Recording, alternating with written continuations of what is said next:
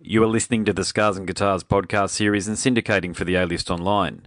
My name's Andrew Mackay-Smith, and what follows is a conversation between myself and Matt Marotti from the outfit from Adelaide, As I Destruct. The reason for the conversation is to promote As I Destruct's brand new album for 2018, The Stellar, A Question of Faith. Let's have a listen to what Matt has to say. Here we go. I can, mate. Yeah, it's very good quality sound, that one there. Yeah, cheers, man. I just got a system here going on. So with the ZX, whatever FX50 thing, whatever it is. So yeah, I just got invested into it, and it was all right for us. Yeah. Well, fantastic. Yeah, because what I do is I record these things for my podcast series, but I'm so used to speaking to people on mobile phones and God knows however else, even landlines. It's surprising that people still have them, but occasionally they get offered. But mate, this is going to make for a good episode. With regards to the sound quality, so thank you. It's great. Hey, yeah, you're welcome, dude. No, it's all good. Yeah, I mean, I got a podcast doing with my brother, just doing some metal stuff, and it's just these things aren't that expensive, and it, like you said, it makes a difference, doesn't it? So it's good. Yeah, I use a Rode podcaster microphone, and I use something called Skype Call Recorder. That's what it's called. That's a technical term for it, and it's only failed me once when I was speaking to Azza from Frankenbock a couple of years back. But apart from that, it's been going really well, like in terms of the setup I've got here. And of course, I stick with the Model T Ford of software applications, which is recording software applications, which is Audacity. I haven't graduated to Reaper or anything else like that yet because I can drive Audacity with my eyes closed. Yeah, I love Audacity. It's like the most simplest version of just recording. I love it. Isn't it great? It's just so robust. It just works. And you can have as many tracks there as your your storage and your RAM can handle. And I've got a MacBook Air, and I have everything stored off the drive these days because the bloody thing only has 90 gig of hard drive storage. So once I discovered that, it was happy days. But yeah, there was a period of time there where I had to take everything out of that stupid iCloud because it took too long to back up. So that's right. Yeah, it's a terrible setup that Apple have got. I don't know what the hell they were thinking, and because we do quite a lot of travelling into the Philippines and parts of Asia where you don't have internet coverage, it's effectively useless. Yeah, that's right. Yeah, I think that's the assumption, isn't it, from Apple that internet's everywhere. Like this will work. Like don't but yeah, go on. Yeah. Oh, if you're working with people in Western countries, sure, but as soon as you go into literally anywhere else in the globe, it's not the case, and you just take Wi-Fi wherever you can get it, and then it's 200 kilobit upload or something like that. It's not even anywhere near a meg or anything like that. So you're there for hours, and you end up. You've done it, no doubt. You go into a bar because you've uploaded things, and then you have a couple of cocktails or what have you. You're slightly sloshed by the end of it, and you've only got 2 or 3 things done out of the 10 or 20 things you had to do. Yeah, it's It's a shocker, but mate, I got to tell you, I really enjoy this album, and it was really unexpected that it came through from Firestarter because there's only one other.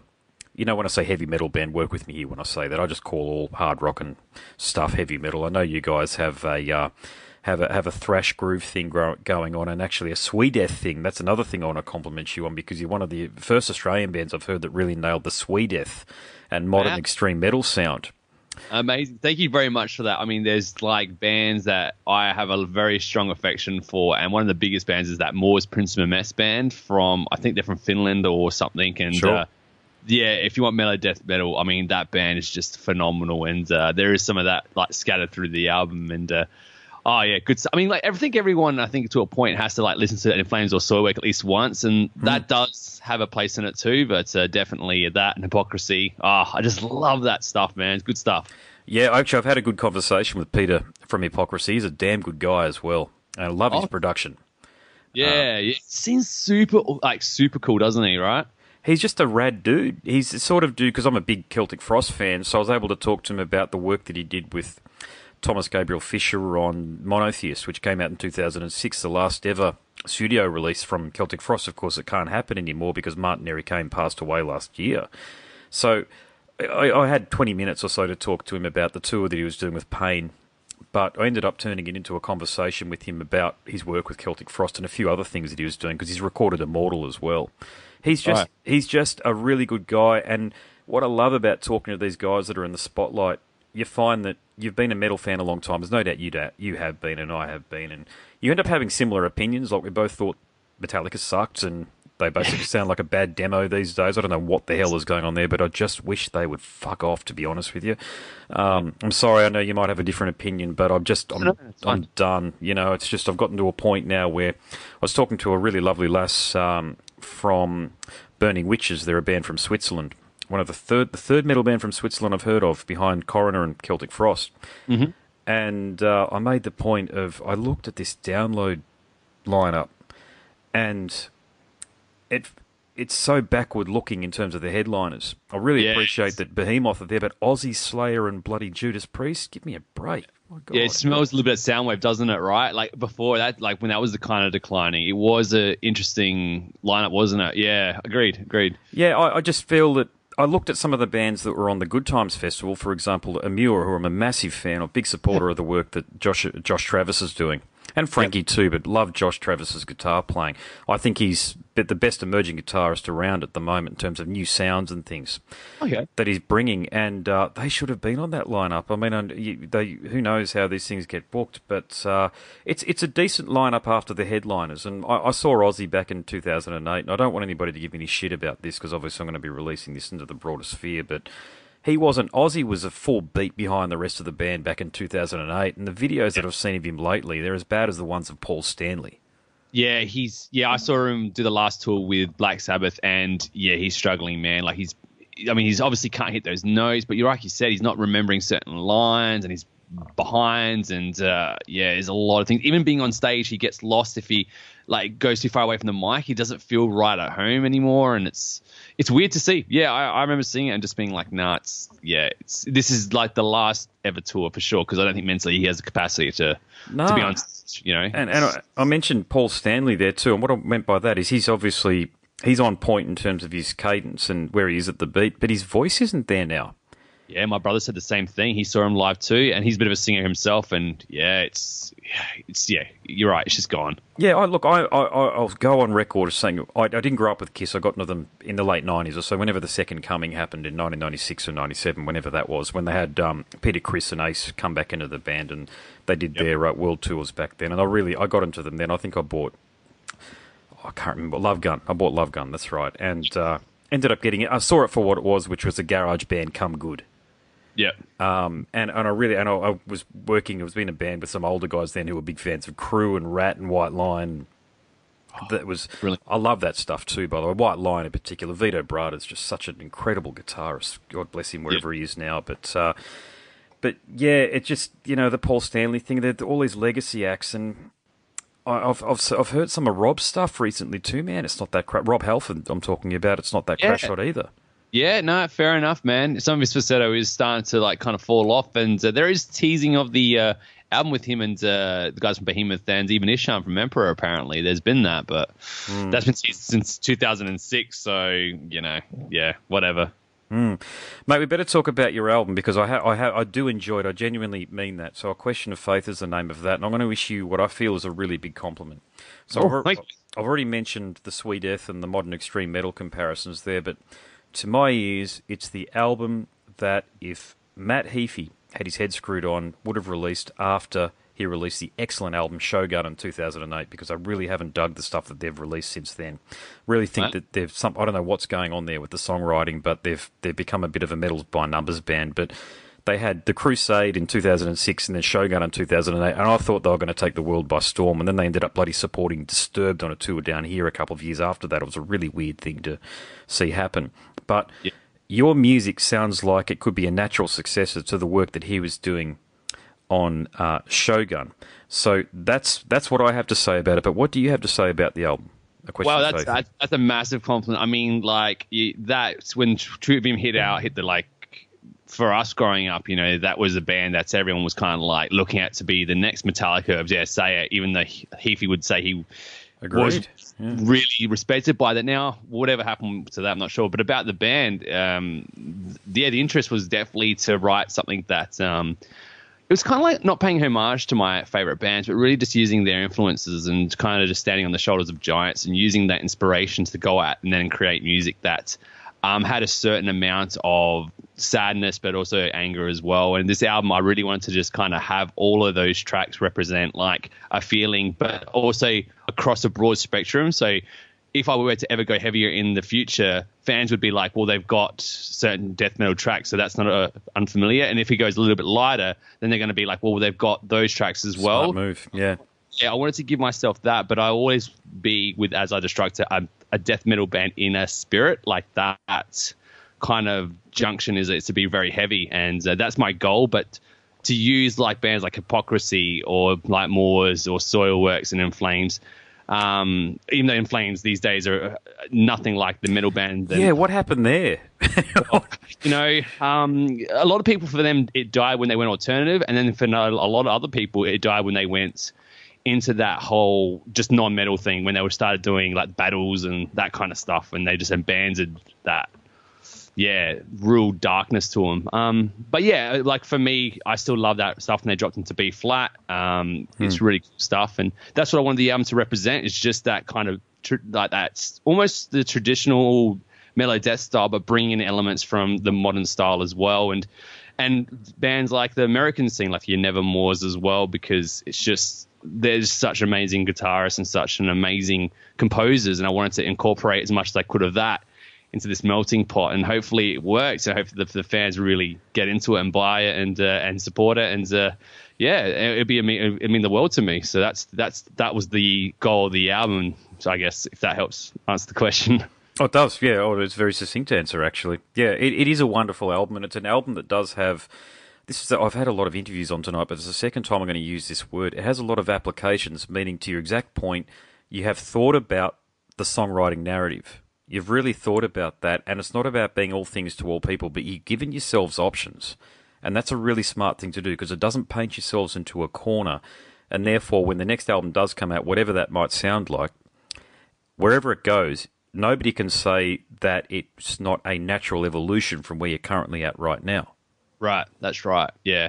And there are bands like Nails, for instance, who can do that thing so unbelievably well and so succinctly, and for that I'll give them nothing but praise. For my natural ear and my natural writing, however, I felt it more organic to just kind of go different ways with different songs and to see how it worked. And the boys that I worked with, I would show them the riffs and the songs, and generally they were very positive and receptive to those ideas, even though being polarizing. So it was good. It was good fun, and it worked out well. Okay. Now, I could have this completely wrong, so tell me if I do otherwise, but did Dirk Verbeuren from Megadeth perform on this album? Yeah, now the truth around this was he actually at the time was in Soilwork, so he was doing just session music off the top of his, spare time. Now, as luck would happen, as soon as the album was recorded with our boys around that time, we had it sent to another guy. It didn't quite work out. He then, at the time, Dirk would go ahead and join Megadeth, and then would have to re-record the album with his drum tracks. So we ended up recording this album twice. By pure coincidence, he's in Megadeth now, and we have the Megadeth drummer on our record. But it was just going to be a guy from Soilwork, which again would have been just as amazing. But yeah, we do have Dirk from Soilwork, then / Megadeth now in this album. So that was pretty cool. That's a pretty bloody good thing to have on the resume, regardless. I mean, having the Soilwork guy who was picked up by Dave Mustaine, because Dave Mustaine does not fuck around. No. He went from having probably the best drummer in modern heavy metal, in my view. Well, not best. I don't like saying, it's stupid, but one of a very, very good drummer in Chris Adler come through. And I'd love to know what the hell happened there, by the way, because I understand that I think Chris, I don't want to misquote here, I understand he was keen to stay on, but something might have happened there. That's what I only know that from listening to Jamie Jaster's podcasts regularly. I'd love to know what happened there that allowed it to open up for Dirk. But what a wonderful opportunity for you guys. And is it tempting to sort of how you used to buy those albums back in the day, the CDs I'm talking about, and they have a sticker on it saying featuring this member from this band. Is it tempting to lead with that? Because I didn't want to do that. I just wanted to ask you a question about it and then sort of move on. But is it tempting to lead with something like that? Because it's a hell of a thing to say about the album, really, isn't it? It's a wonderful attribute, as I'm talking about.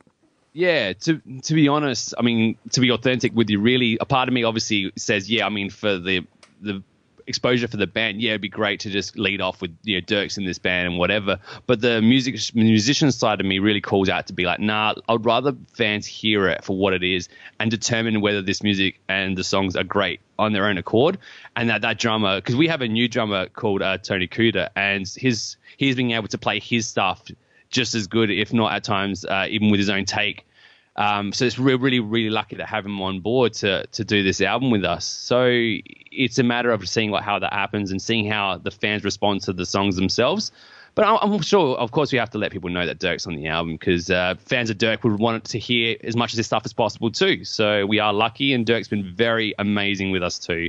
Every time we talk to him about it, and going to and through for the songs, very easy to work with, a complete gentleman, and just amazing to have him on board. I don't think it'd be easy working with Dave Mustaine, to be quite frank. So he must be fairly laid back.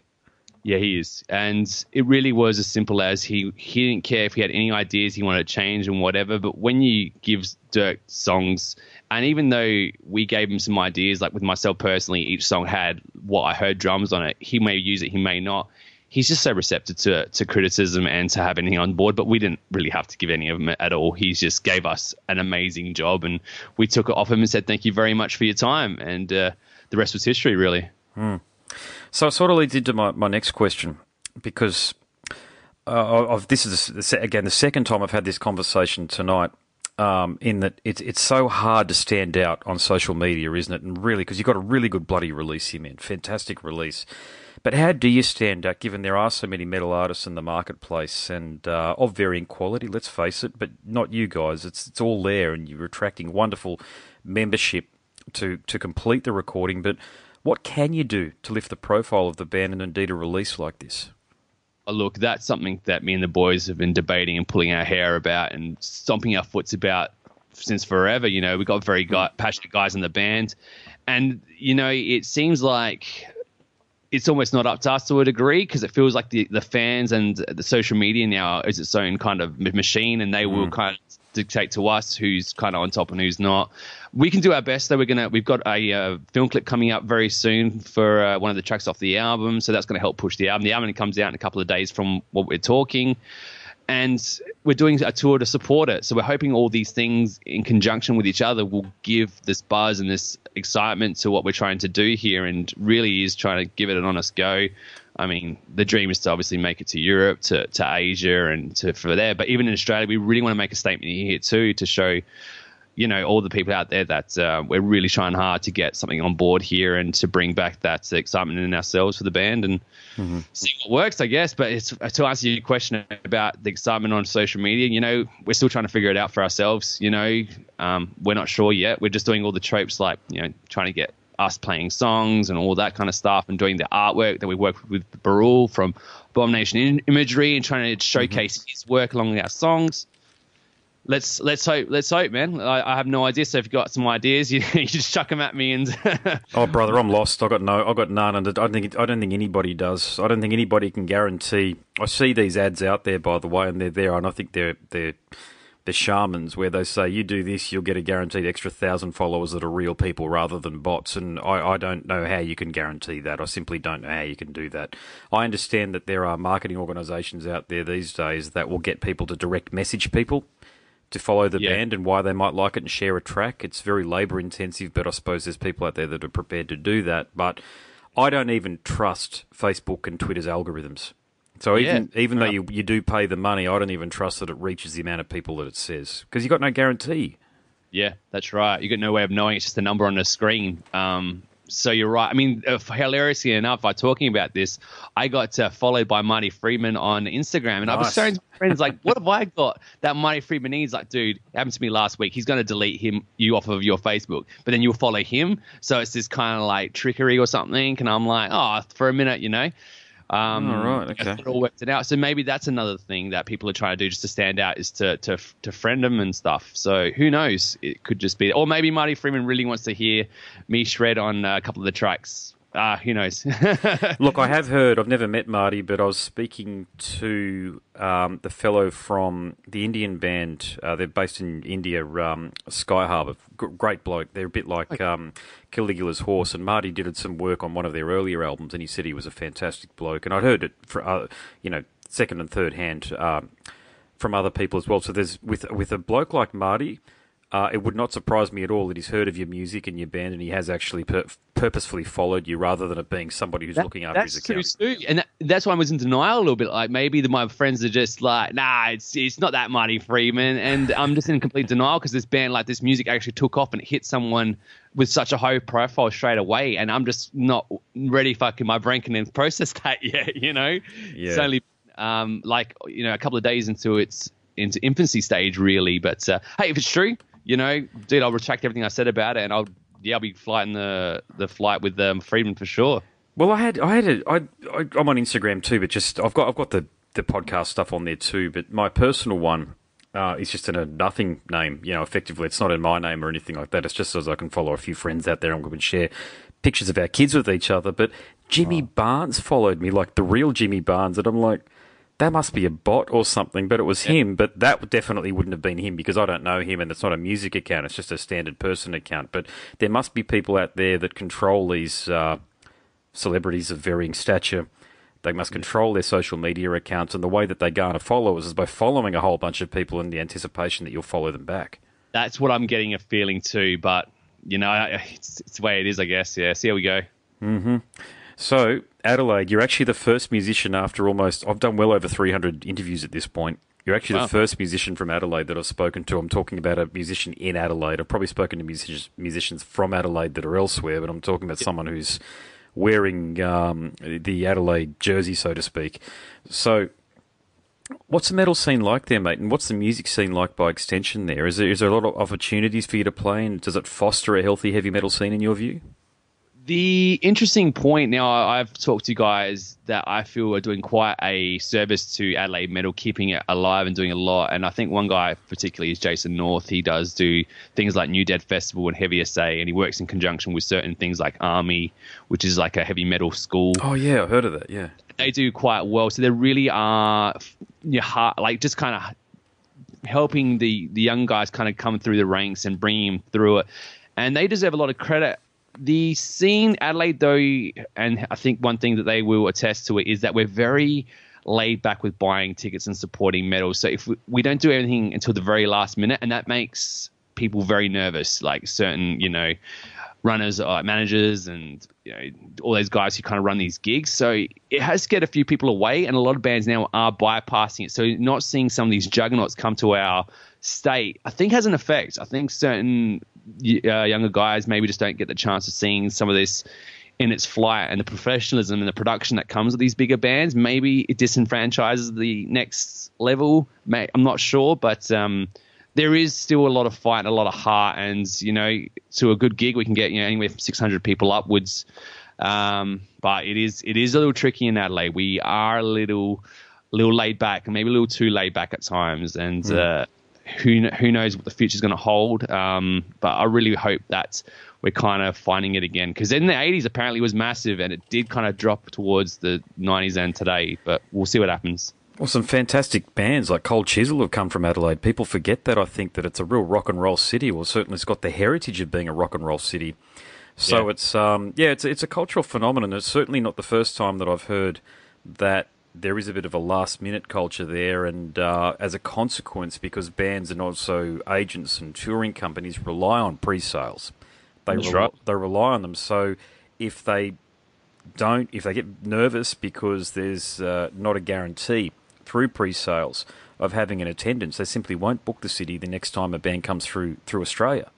That's true. Yeah, and it's not just metal in Adelaide too. There are a few other things. There was things on the internet, like on the not sure if it's Advertiser or something, but about other industries as well where Adelaide does this too. So it does hurt the bottom line across the whole board with the arts thing. You know, I'm sure in Melbourne though, I hear it's just complete opposite, where everyone's just craving for it and really support it. Hey, this is a totally left field question, but because you're from Adelaide, I've always been curious and wanted to ask this of somebody who lives there. But has the decline and the extinction effectively of the auto manufacturing industry, has that had an effect on the psyche of Adelaide, do you think? Well, it's interesting because that's a really tough one to really answer, because I don't know. It just kind of seems like it did drop off a bit, but I've never actually had the forthright to actually think about how it does affect us, to be honest, because it's a little bit north of where I am. So I don't actually know too many people that are personally affected by it. Sure, yep. What happened to it. As far as what's done for this culture, well, I think because I work in like a retail industry, that's not doing too bad at all. So there's still jobs in that and opportunities. But for the metal scene, it's interesting. I'd never actually thought about how it would be received in that like correlation. So I couldn't answer that, to be honest. Yeah, that's a really tricky question to answer. Yeah, I guess it's just there being manual labour jobs and metal being a working class genre of music, because that's really what its origins were anyway.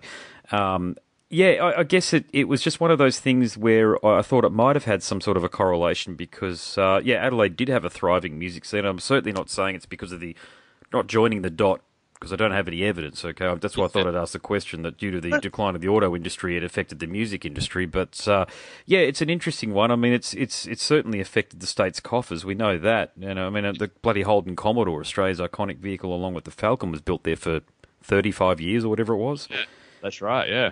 So to just upend like it was, and for there to be no replacement, there's a lot of people that are trying to find jobs in other segments of the industry. Yeah, that's true. I've never actually come to think about it, but now that you've asked me, I'm probably going to have to go around now and kind of just plant that seed and see what comes out of it. It's actually really interesting. Never actually come to think of it too.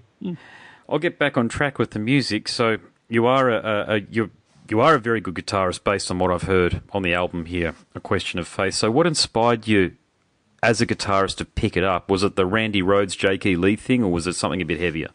Basically, it was by pure fluke. Back in the day, I was at school and my uncle said, look, I'm not going to be able to get you a present for a long time. And at the time, he was living with mum because he was in between whatever was happening with himself. So he goes, look, Matt, I'm going to buy you a guitar, because there was this musical influence in our family. But he bought me an acoustic guitar, so I had to learn this big thing. I was only like 15. No, I was way younger than that. I was probably like in my early teens at the time, and this thing was massive. So I got onto it, and then I dropped it because it was just too hard to play, and it wasn't really an extension of what I wanted to do. And eventually I ran into my cousin. He had this cool SG copy, so I ended up stealing that off him a lot. And before you knew it, I would end up buying my own electric guitar.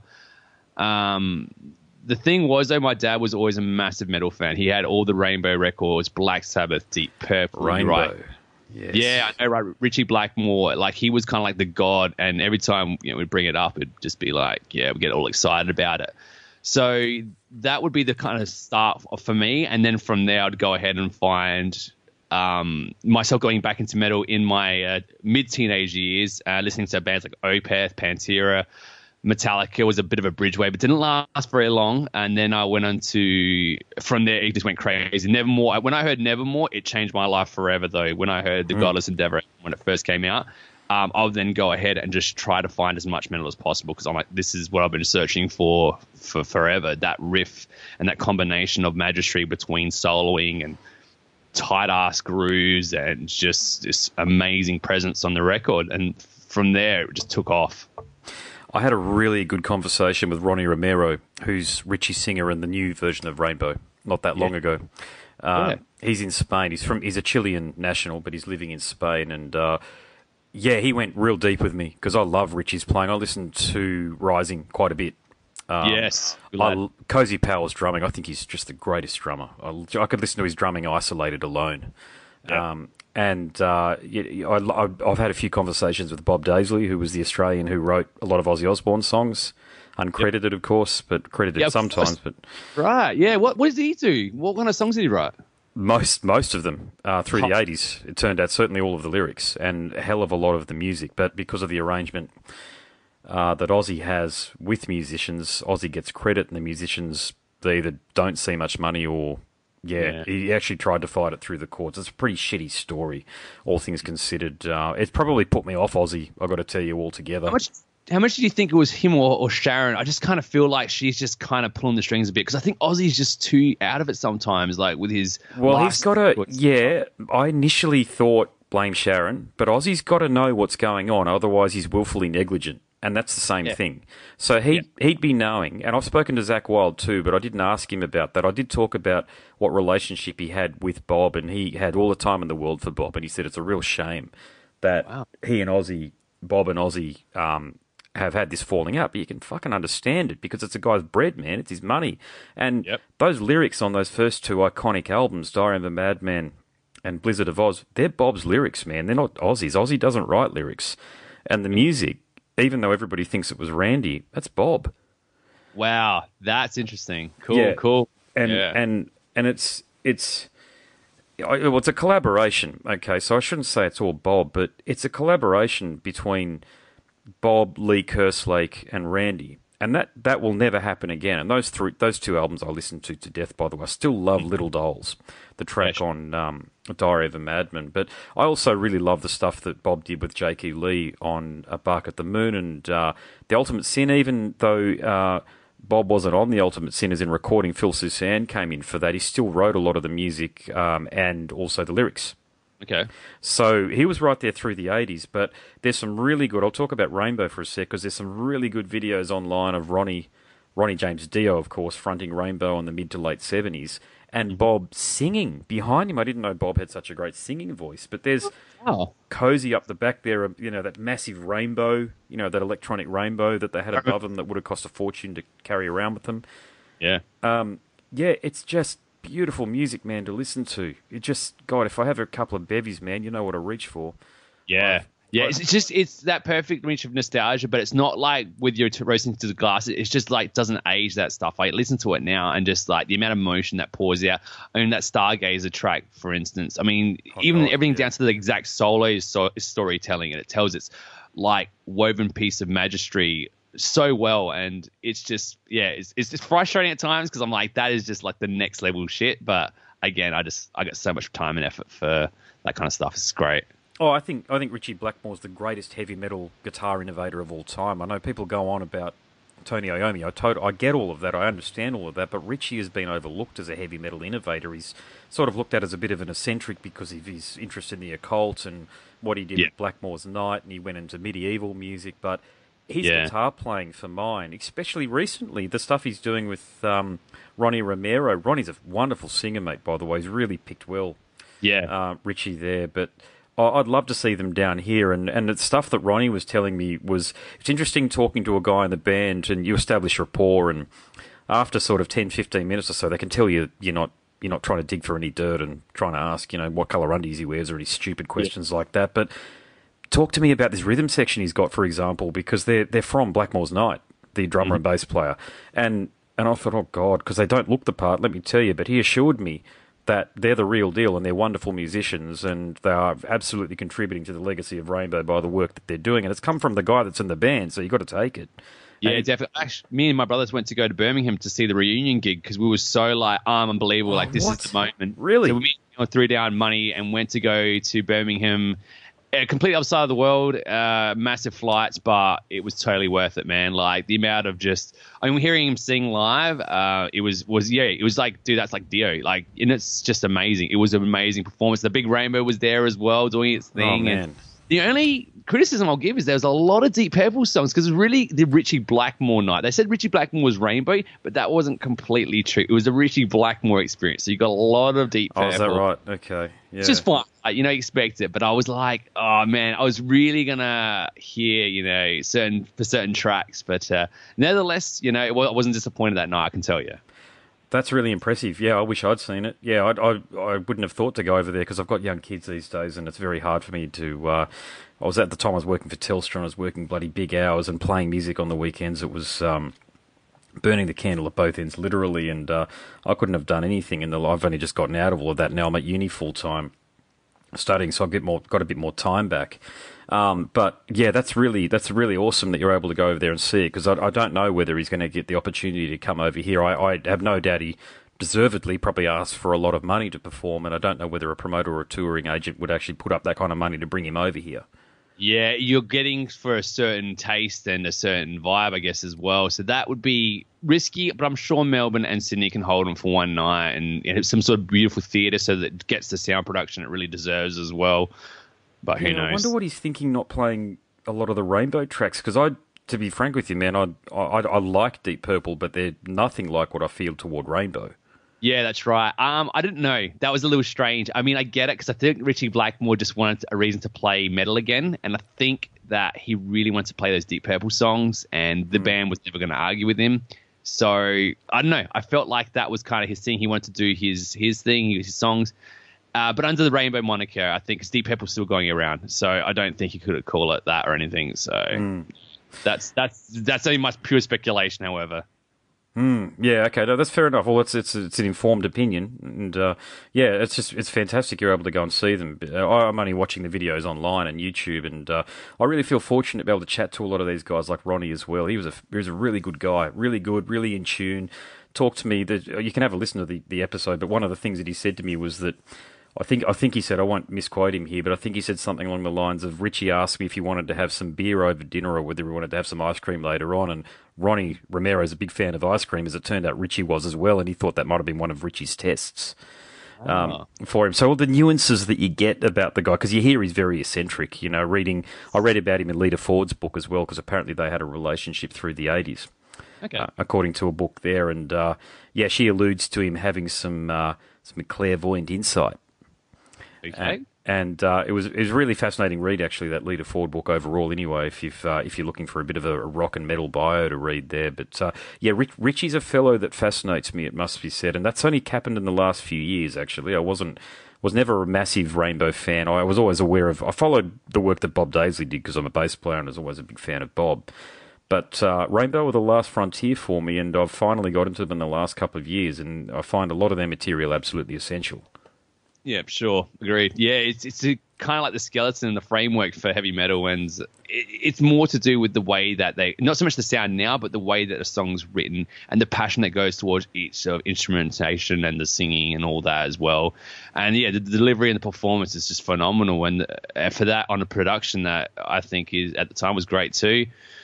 It's the whole package, man. Yeah, and it's you're spot on. You're spot on with what you said too, mate. You actually, you get it, because to me, Rainbow was the first genuine heavy metal band. See, to me, Black Sabbath still have a lot of blues in it, as do what Led Zeppelin do as well. But they're not really heavy metal; they're more like a big bombastic rock band. But Black Sabbath, to me, particularly the earlier material, was really just hard blues. Yeah, fair cool. Whereas the Rainbow stuff, to me, is that final jump for the first time into something which is identifiably and categorically heavy metal.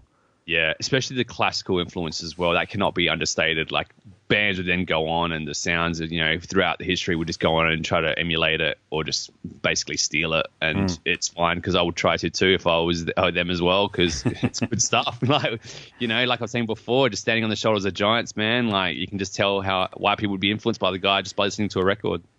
Indeed. All right, mate, I'll make this my last question. I hope you don't mind, actually. I know I've talked about a lot of different things here, but you're a smart guy, clearly, and you're articulate, so I thought it was... my conversations tend to go all over the shop, in case you couldn't tell. But a question of faith. How can... you're obviously on Facebook, because I've liked your Facebook page, but where else can people listen to your music and order CDs and T-shirts through? Well, we have got our stuff on Nervegas and nervegas.com. You can go ahead and actually search us through that as I Destruct. We'll be on there with the album From Fear to Oblivion. So feel free to go that way. We are actually on the JB Hi-Fi website as well. The album will be available, of course, through Spotify and iTunes, all that kind of groovy stuff as well. Facebook and Instagram are our number one thing, I think, where the guys like to use and interact with the fans the most. So if you do find As I Destruct on Facebook or on Instagram, you'll be guaranteed to talk to one of the bands as well. So they're probably the ones you want to go through as well. Sweet. All right, you heard the man. Everybody listening, get into this stuff here, because it is outstanding Australian heavy metal. Long may you guys continue to do what you're doing. Really look forward to hopefully catching up with you when you come up here, mate. Yeah, no, for sure. We cannot wait to go all across Australia. And I really thank you for your kind words, man. It really does mean a lot. And can't wait to see you guys out there too. It means a lot. Thank you so much. You have been listening to the Scars and Guitars podcast series and syndicating for the A-List Online. My name's Andrew Mackay-Smith, and that conversation featured Matt Marotti from the Adelaide outfit As I Destruct. Thanks so much for listening.